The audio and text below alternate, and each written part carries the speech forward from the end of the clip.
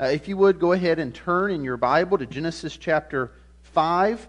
Genesis chapter 5 is our text this Lord's Day as we continue our walk through Genesis. As you turn there, let me just make a couple of announcements because I will probably forget by the end of our time today.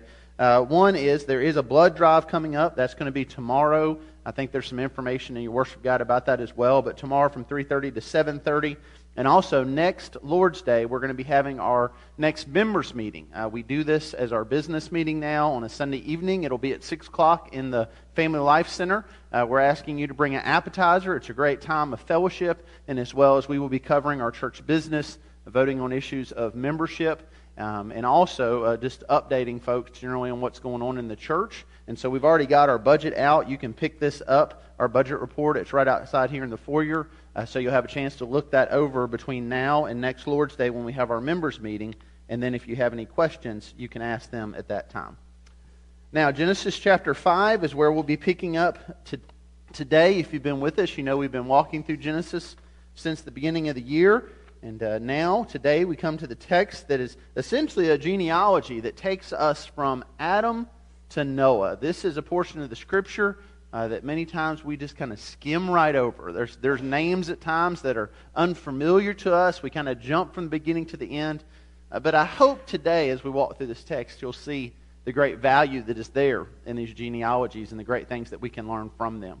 And so, read this text for us, and then pray for our time in God's Word today. And I'm going to read Genesis chapter 5, beginning with verse 1, all the way down through verse 32. This is the book of the generations of Adam. When God created man, He made him in the likeness of God. Male and female He created them, and He blessed them and named them man when they were created. When Adam had lived 130 years, he fathered a son in his own likeness, after his image, and named him Seth. The days of Adam after he fathered Seth were 800 years, and he had other sons and daughters. Thus all the days that Adam lived were 930 years, and he died. When Seth had lived 105 years, he fathered Enosh. Seth lived after he fathered Enosh 807 years, and had other sons and daughters. Thus all the days of Seth were 912 years, and he died. When Enosh had lived 90 years, he fathered Kenan. Enosh lived after he fathered Kenan 815 years, and he had other sons and daughters. Thus all the days of Enosh were 905 years, and he died. When Kenan had lived 70 years, he fathered Mahalalel. Kenan lived after he fathered Mahalalel 840 years, and he had other sons and daughters. Thus all the days of Kenan were 910 years, and he died. When Mahalalel lived 65 years, he fathered Jared. Mahalalel lived after he fathered Jared 830 years, and had other sons and daughters. Thus all the days of Mahalalel were 895 years, and he died. When Jared had lived 162 years, he fathered Enoch. Jared lived after he fathered Enoch 800 years, and had other sons and daughters. Thus all the days of Jared were 962 years, and he died. When Enoch had lived 65 years, he fathered Methuselah. Enoch walked with God after he fathered Methuselah 300 years, and had other sons and daughters. Thus all the days of Enoch were 365 years. Enoch walked with God, and he was not, for God took him. When Methuselah had lived 187 years, he fathered Lamech. Methuselah lived after he fathered Lamech 782 years, and had other sons and daughters. Thus all the days of Methuselah were 969 years, and he died. When Lamech lived 182 years, he fathered a son, and called his name Noah, saying, Out of the ground that the Lord has cursed, this one shall bring us relief from our work, and from the painful toil of our hands. Lamech lived after he fathered Noah 595 years, and had other sons and daughters. Thus all the days of Lamech were 777 years, and he died. After Noah was 500 years old, Noah fathered Shem, Ham, and Japheth. Let's pray for our time in this word this morning. Sovereign God, we come to you in the name of Christ. And we pray, Lord, this Lord's Day for understanding. For we have just read of generations between Adam and Noah. We have just read of names. And to many of us, these names don't mean a whole lot. And yet to you, they mean a great deal. If they did not, you would have not have put them in your word. To help us, Lord, to learn from this today. Help us, Lord, to grow from this today. Help us, Lord, to be reminded from this word today of who you are, of who we are, and of the great redemptive plan that you offer us through Christ Jesus. It is in His name that we pray. Amen. Well, perhaps some of you have had a chance to go up to Washington, D.C. and to visit that area and visit all the things that it has to offer. I have not yet been there and am looking forward to going with the children one day and have looked at all the different monuments, all the different places to go. And one that I look forward to going to, one that's very popular there in Washington, D.C., is the Vietnam Veterans Memorial. If you're familiar with the memorial, you know that it is essentially a memorial that has the names of over 58,000 soldiers who either died or went missing during the Vietnam War. It is a list of all these names, and it's quite a popular venue. In fact, more than twice the number of people who visit the White House on an annual basis visit the Vietnam Veterans Memorial. Over 3 million people. They go there not just to see 58,000 names, but many of them go there to see a particular name. The name of a loved one. The name of a friend. The name of someone that they grew up with. Because for them, that name is more than a name. For them, that name is a story. For them, that name is a person. And yet for others, it may merely just be one in tens of thousands of names. But for them, it's a lot more. For us, when we come to the pages of Scripture and we come to sections like this in genealogies, these are more than just names. And yet our habit often is just to breeze past, to look past, to skip over. Many times there's names we're unfamiliar with. Many times there's names that we can't even pronounce, much less know a lot about. And many times the biblical text doesn't tell us a lot more about these names. And yet we need to remember that each of these names represents a story. That each of these names connects to a greater story of what God is doing in His Word. The story that begins in Genesis chapter 1, verse 1, where God creates. The story that we are in the midst of reading today. And so what I want to do today is just look at this genealogy, look at some of these names, look at some of these stories, because I believe as we do that there are reminders for us from this text. That Moses, under the inspiration of the Spirit, as he penned Genesis, is placing in here things that generations to come, including us, would need to read, to be encouraged, to be reminded, to be led in the ways that God would have us go. And so I want to begin by looking at the first reminder that I believe we see here in the text. Number one, that God is our Father and our Creator. God is our Father and our Creator. Now, verse 1 begins by saying, this is the book of the generations of Adam. It goes back to God's first creation when He created Adam. And as it goes through this list, one of the first things that probably jumps out to you, that jumps out to me, is the particular lifespans that we see here. I mean, most of the people that are listed here live almost 1,000 years. Now, that can seem rather spectacular to us today, even perhaps a little far-fetched for us today. We can't quite fathom that. How can a person live that long? You may watch the evening news one night and see that someone's lived to be 110 years old or 115 years old or 120. You think, oh my, how could anyone even live that long? And so when we see in the biblical text people living to 900, 950, 969 years, we need to understand the perspective here. We need to understand that between the garden and the flood, this was the lifespan that we find in the text. And we can see great reason for that. When you consider, for example, Adam and Eve created in the garden were created for eternity with God. Death does not enter the picture until after the fall. As part of the curse, God says to Adam, from dust you came, from dust you will return. You are now going to die. The indication would be before this, they would not have died. And so here we have Adam and Eve created for eternity with God, suffering the consequences of the fall. And so as death enters the picture, we see lifespan is much longer. And that will change after the flood. After the flood, you will see a very steady decline from the ages we see here closer to the ages of our day. But I don't think it's something that we should just merely discount. I think when you put it in the context, you understand it better.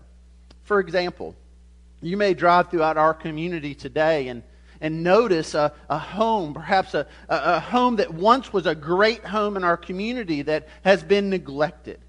Perhaps the windows are shattered out of it. Perhaps weeds have grown up all around it. It is merely a shell, a reflection of what it once was. But if you remember what it was, you probably think back to that. We today are sort of like that. The effects of sin, of the fall, the consequence of the curse have ravished mankind. We are filled with disease and sickness and all these things, but it's not always been so. We are but a tattered image of what God created there in the garden. And even after the curse, even after the fall, we see the preservation of those lives for many, many years between the day of creation and the day of the flood. Another thing we see as we look through this and we think about that is something rather fascinating, and that's this. Because lifespans were so long, most of the people listed in this genealogy were alive at the same time. In fact, if you do the math and kind of chart things out, you find that Adam lived all the way down to see his great, great, great, great, great, great grandson, Lamech, be born. Lamech, as we see in the text, was the father of Noah. Adam died in just the days before, the years before the birth of Noah. It's important to consider that as we see this text. It's important to see how many of these men walked the earth at the same time. I mentioned last week when I was talking about, or the week before when I was talking about Adam and his descendants, that when you do the math, you find that Adam could have lived to see as many as 1 million descendants born and walk the earth. And so the earth is very populated by the time you get down to the days of Noah. And Adam would have lived to see so much of this. It's important to keep those things in mind then as we look to the text, as we look to what it teaches us, specifically in this first reminder. This reminder that God is our Father and Creator. It says this is the book of the generations of Adam, and then there's a reminder here for us about creation. There's a reminder here for us about Adam's creation. Verse 1, when God created man, He made man in the likeness of God. This takes us back to Genesis chapter 1, Genesis chapter 2. God creates man in His image. Then it tells us, verse 2, male and female He created them, and He blessed them, and He named them man when they were created. This takes us back to the garden. Moses is taking us back to a picture here of God creating Adam and Eve and God blessing Adam and Eve, and everything is as it should be. You remember, they're in the garden. They've been given instruction. They've been given parameters. You can eat of any tree except for this one. This one is to remind you of who God is. It's to remind you of who you are. It's to remind you that you need to obey. It's to remind you need to operate within these parameters for your safety, God says to Adam and Eve. And yet, we know that they eat of that tree and the fall comes. And we're reminded of that as we read through the text, because it then says, when Adam, verse 3, had lived 130 years, he fathered a son in his own likeness, after his image, and named him Seth. And so we see here an intentional transition in the text from Adam being created in God's image to now he has a son who is in his image, his likeness. Now the question that then may immediately come to you and I is, well, what has happened here then to the image of God? Is Moses trying to tell us that Seth bore none of this image, none of this likeness? As you read through the Bible, you find something interesting. This phrase, image of God, you don't see it a lot. In fact, as you go through the Scripture, you don't see it until 2 Corinthians chapter 4, verse 4, in reference to Christ, who Paul writes, the glory of Christ, who is in the image of God. And we see Christ in God's image. And so again, the question then is, well, what about God's image? What about God's likeness? What about us? Well, we see in Christ, we recover this image in its fullness. Ephesians chapter 4, verse 24, Paul refers to us as new creations who have put on the new self, created in the likeness of God. And yet we still see in the biblical text that all of us, all created beings, we still are image bearers. And we still bear the likeness. James refers to this when he talks about how we are to speak to one another. When he warns us about the evils of the tongue, he says, with it we curse people who are made in the likeness of God. James is saying you shouldn't curse people just because they're people. You shouldn't curse them. Why? Because they still bear the image. They are still image bearers of God. And yet we know as we read through Genesis 5, something has changed here.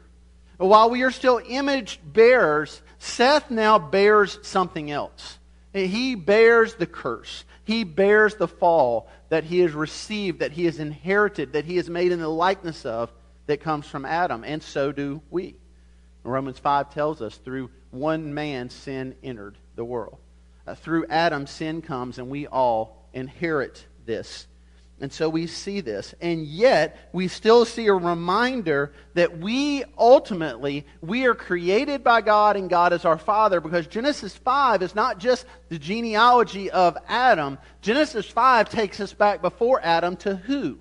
To who created Adam? To God. It reminds us that we are created by God. It reminds us that ultimately God is our Father, and it points us back to God, and this is very important.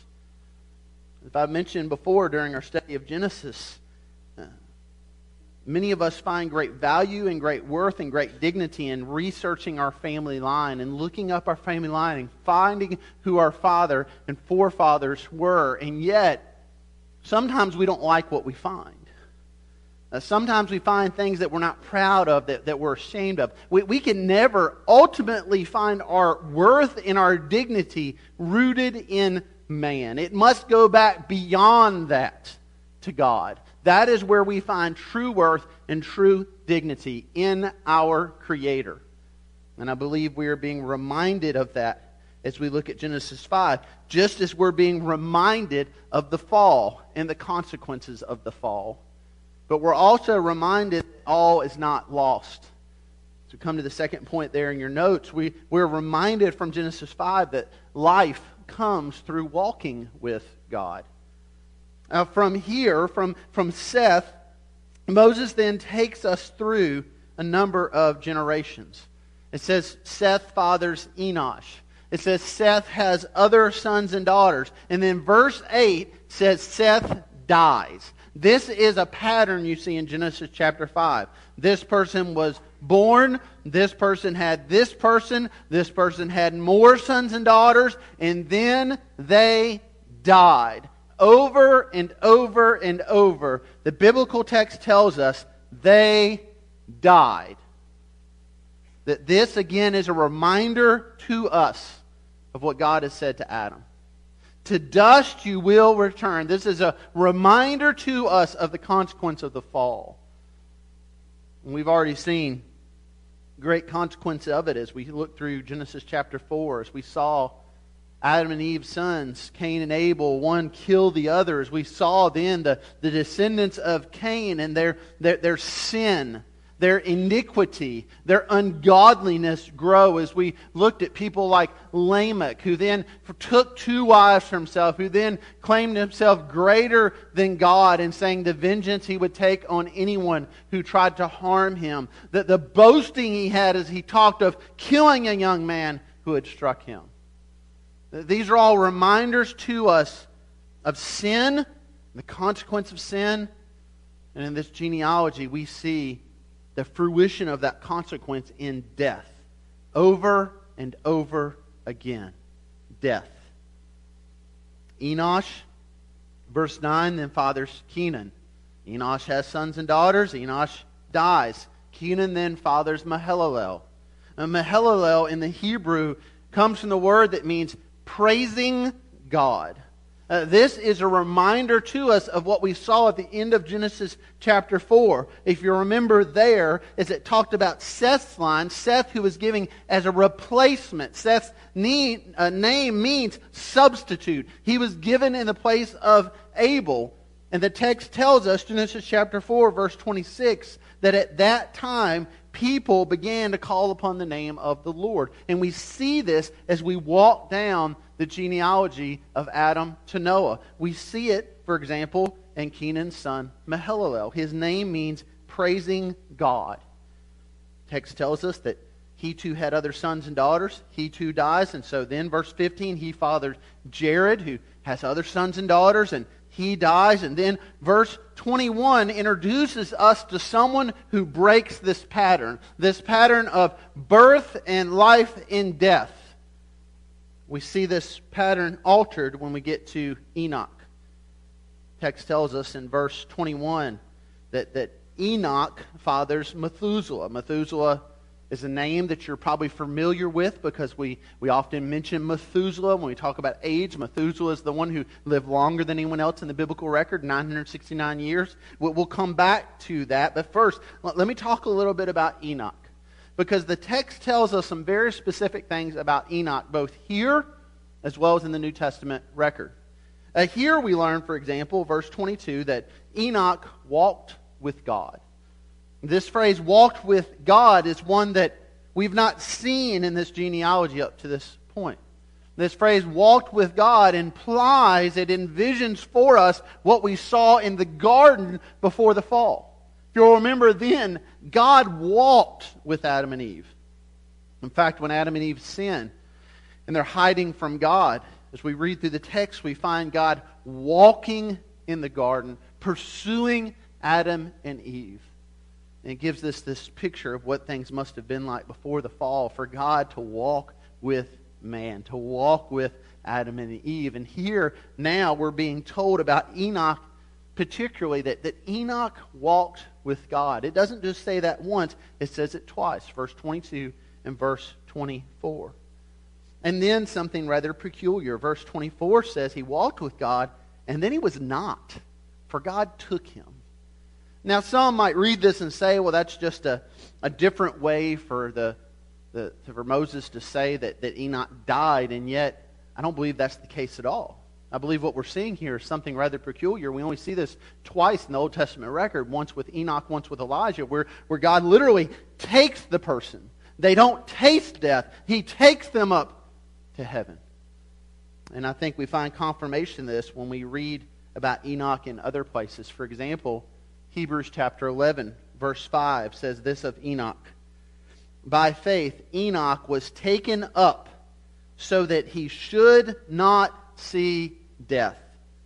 And he was not found because God had taken him. Now, before he was taken, he was commended as having pleased God.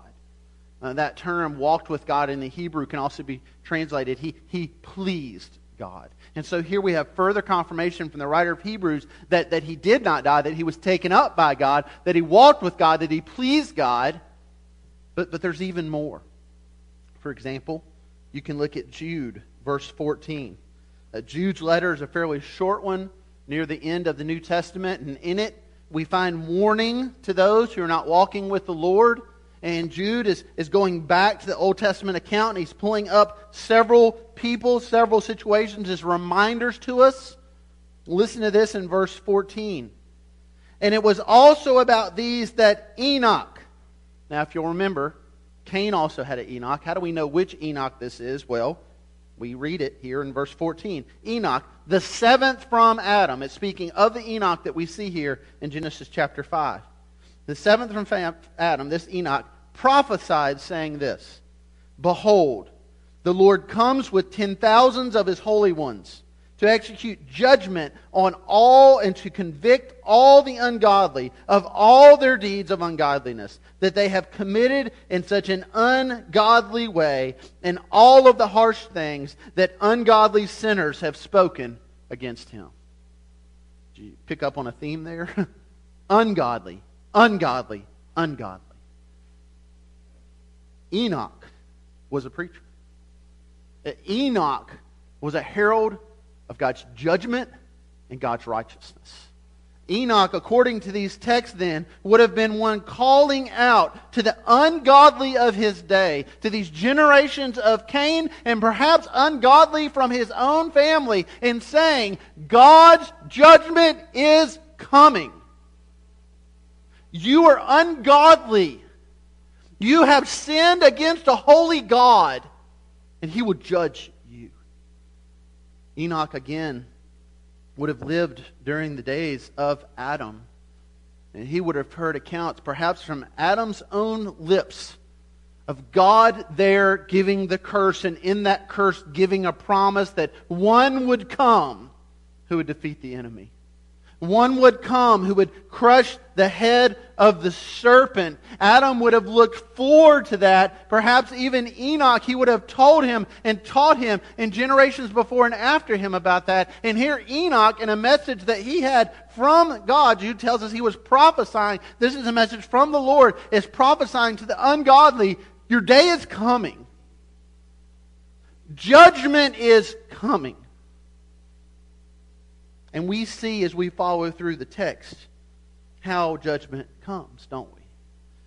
Because Enoch has a son named Methuselah, and Methuselah has a son named Lamech, and Lamech has a son named Noah.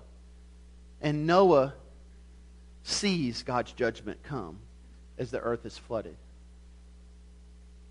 Enoch did not live to see Noah born because God took him up, the text tells us. But he did live, of course, to see his own son born, Methuselah. And as we look to this, as we look to Methuselah and Lamech and Noah, we see some very interesting things. And I believe what we see is a forecasting of the gospel. And that's the last point I've put in your notes, is that the gospel is our only hope. And I want you to see the hope that we see in this genealogy as we look at these last few verses. You've got Enoch, this preacher of righteousness, this preacher of judgment, calling to people, telling them that God's judgment is coming. He has this son named Methuselah. Methuselah's name in the Hebrew, like many things in the Hebrew, can be a bit difficult to translate. There's really two primary ways you can translate Methuselah. It comes from the first and the last part of the name. Now, the first one is to translate it man, literally, of missile. Man of missile, a sense of man of spear, man of javelin, man of war. That there's an indication here of violence implied. The second translation is the one that I lean towards, and I'll try to point out why. And it's translating it this way. The first part, die or dead. The second part, sent. You put them together, and this is what you get. When he is dead, it shall come. When he dies, it will happen. You have Enoch, who is preaching about God's judgment to an ungodly people. There's a righteous remnant in his family, but so many at this point are ungodly, to the point we will read in Genesis chapter 6 that God looks at the earth and all he sees is wickedness. And you have Enoch, who then names his son, I believe, literally, when he dies, it's coming. When he dies, judgment. I believe Enoch perhaps embraced this message and taught it to his son Lamech. Again, Lamech would have been alive to hear these words from his own grandfather Enoch before God takes him to be with the Lord.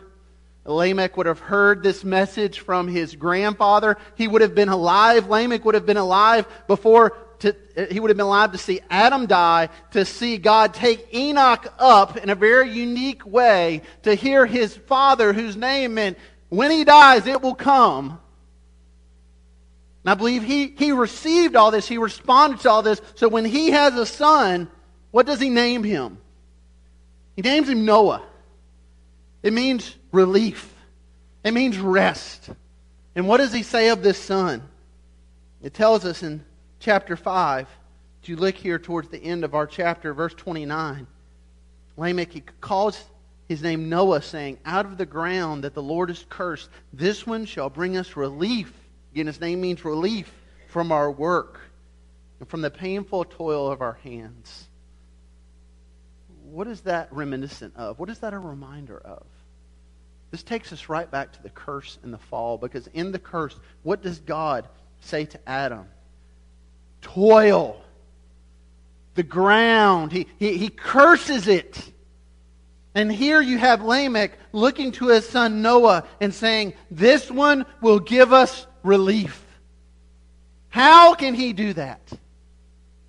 He is looking towards the one through whom the fall will be dealt with, through whom the enemy will be vanquished. And we know as we look to the biblical record, as we continue on this text, that Noah will be a righteous man. That Noah will be relief. But not for many. For very few. For those in his direct family. God will preserve their lives. He will cover them with the ark as he brings judgment all around them. But remember Noah's grandfather, Methuselah? If you walk down through Genesis 5, you see a similar progression. You see that a father always dies before his son. With the exception of Jared and Enoch, Jared is still alive when his son Enoch is taken up by the Lord. Apart from that, father dies before the son, except when you come to Methuselah and Lamech. Lamech dies 5 years before his son Methuselah. Perhaps because God was keeping Methuselah alive for a purpose. Because as you look through the numbers and you add them up, you find that Methuselah dies the same year of the flood. When he dies, it shall come. And I believe up until that dying breath, Methuselah, like his father Enoch, was calling out to God's people. Judgment is coming.